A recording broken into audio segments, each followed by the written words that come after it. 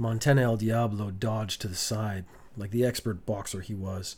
The cultists now were facing him, one in front of the other. Montana El Diablo was going to find taking them on one at a time easy.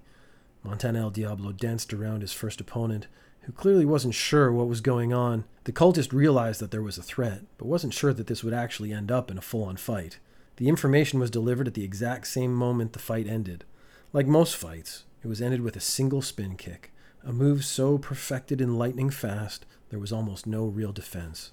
The unconscious body fell to the floor, dropping out of the way of the other man in the room. Their eyes met, and Montana El Diablo realized his new opponent could fight. The deep recognition of one predator encountering another killing machine.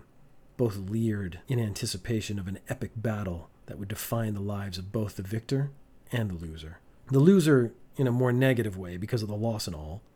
Maybe that was sort of self-evident.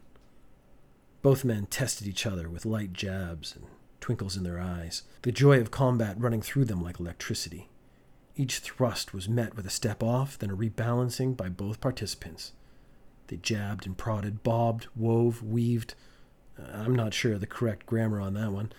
The movements and reactions grew smaller and more subtle until the two men were completely still, locked in a gaze, playing out each possible move, winning and losing the fight 1,000 times over.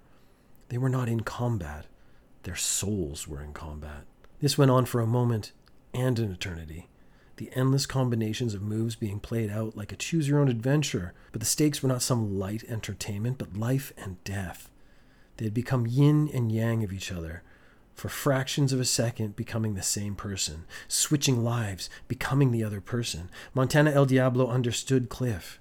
He didn't know how, but he suddenly knew his name and everything about him. How he tragically ended up in this cult. You can attempt to attack Cliff, go to episode 87, or you can try something else. Go to episode 46.